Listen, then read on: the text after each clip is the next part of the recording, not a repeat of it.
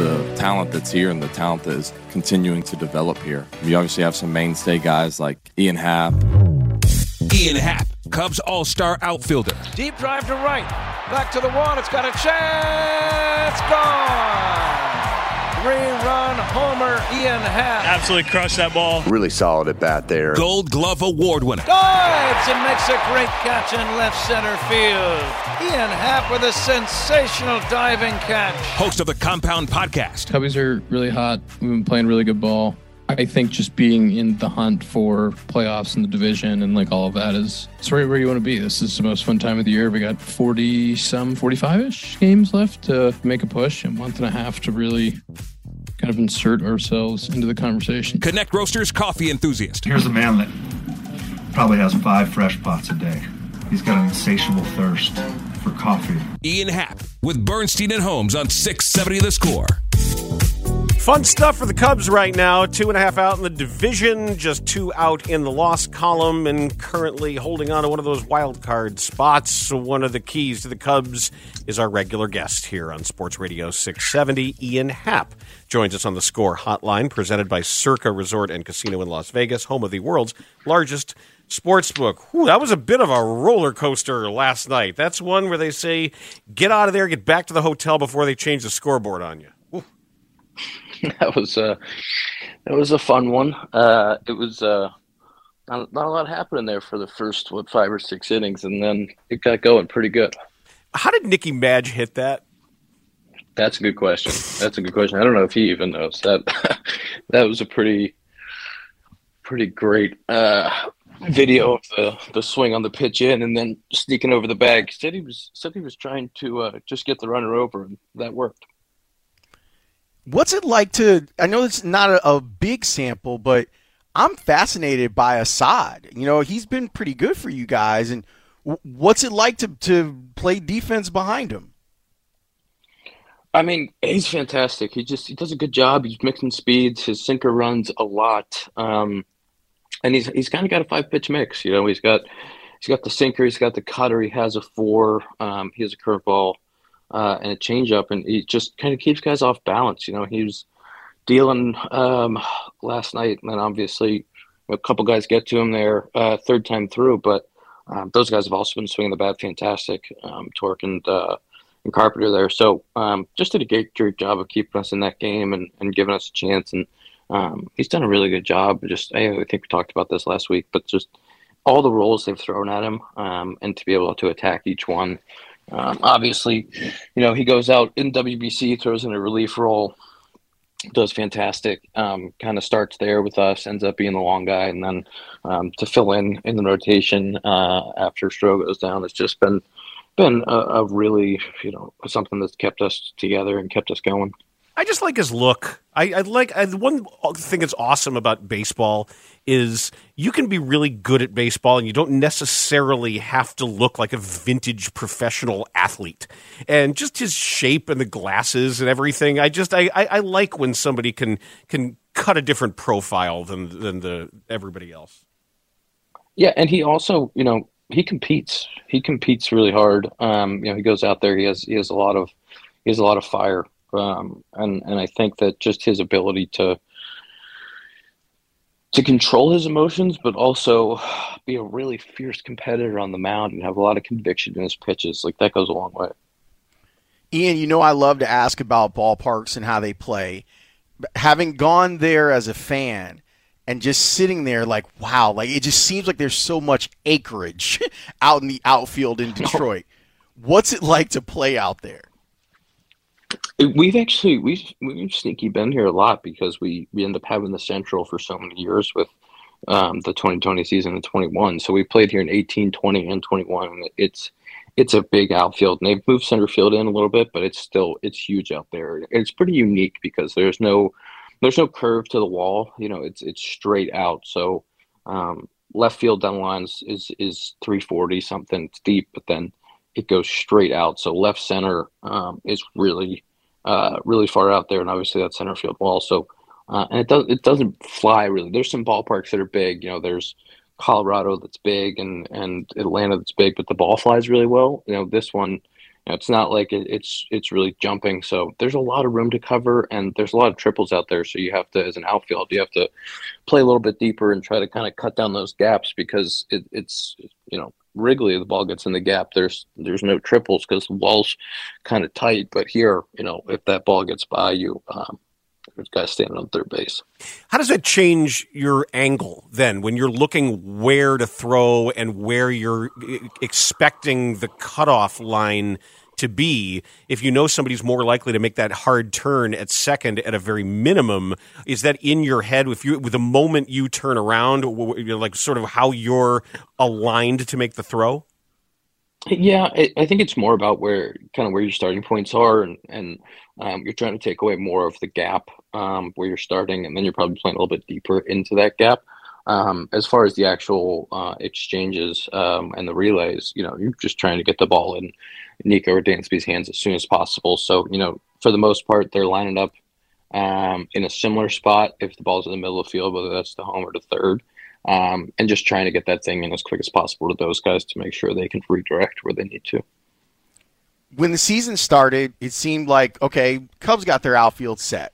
You got Ian in left, and you got Belly in center, and you got Seiya out and right.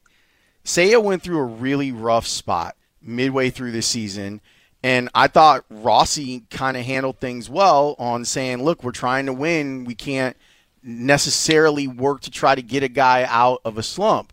But here Seiya is with a slash line in August of 333, 340, 733, working his way back.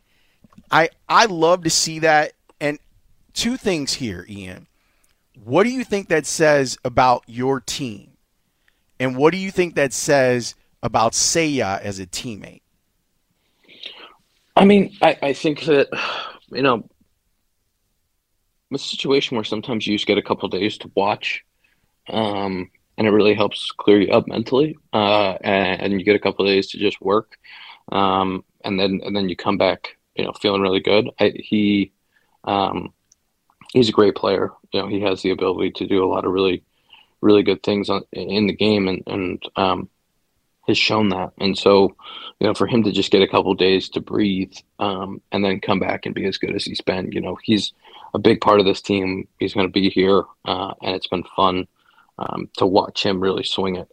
And he's got that ability. And I think our team is deep. Our team is deep right now. The lineup's deep. Say hitting down, 6, 7, 8. It's pretty strong.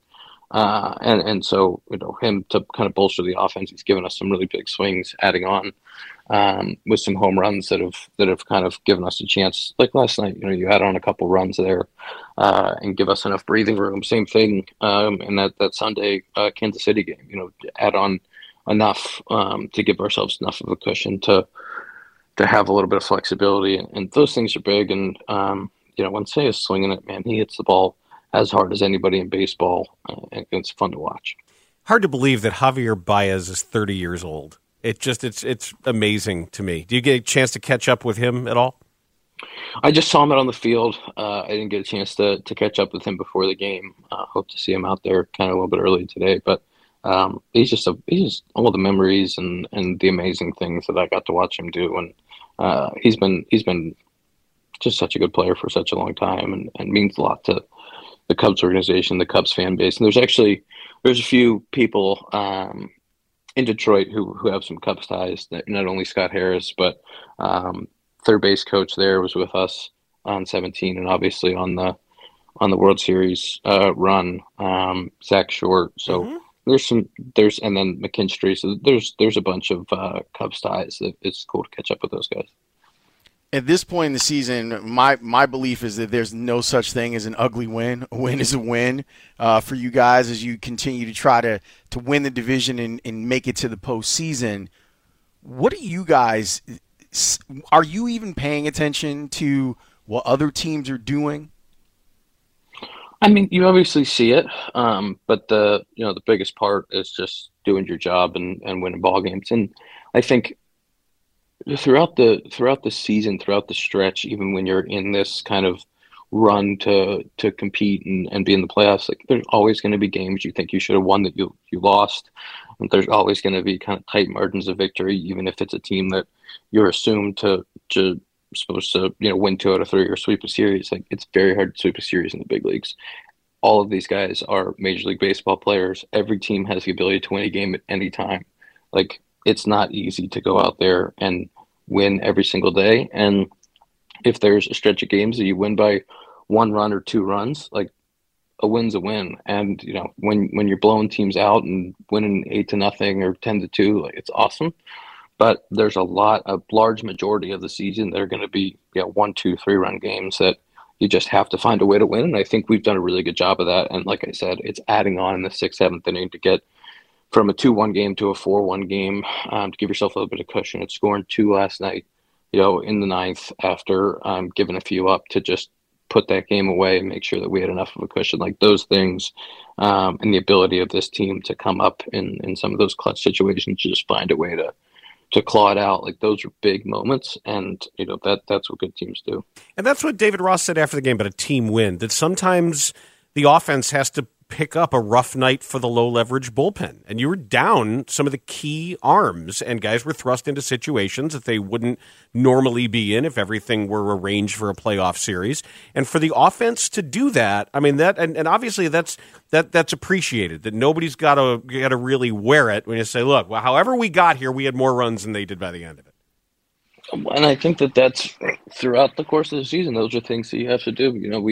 We've relied on the back end of the bullpen quite a bit. We've relied on Foam and Leiter and Merriweather and Alizé quite a bit. And so to be able to, and as an offense, we've been putting up some runs, but we haven't given them a breather, in a few games where it's, hey, we're going to 10-2 and walk away with this thing. But there's stretches like that. There's stretches in the season where you're not going to be absolutely stomping teams every game for a month. So, for the bullpen they did their job. They got us the win, and the offense was able to pick up those 2 in the 9th, which was a big deal.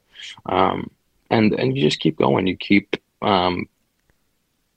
doing the little things that can get you to that point.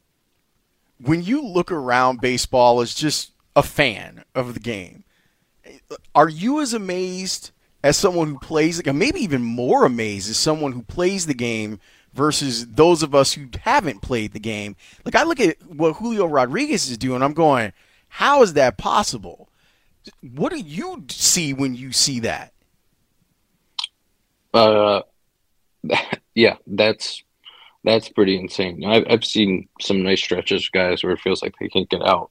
Obviously we just saw Candy go 8 for 9, but to 4 straight games with 4 or 5 hits, and it's not a month changer. That's a season changer, and pretty impressive. And I think that's when you look back at his numbers at the end of the season, nobody will think about that little stretch. Just see the back of the baseball card, and that's what good players. It doesn't always happen consistently throughout the year, but those stretches like that, getting hot, and it can happen at any time. And I think that, that's one of those things about baseball is you can be scuffling a little bit and you're never as far away as you think you are.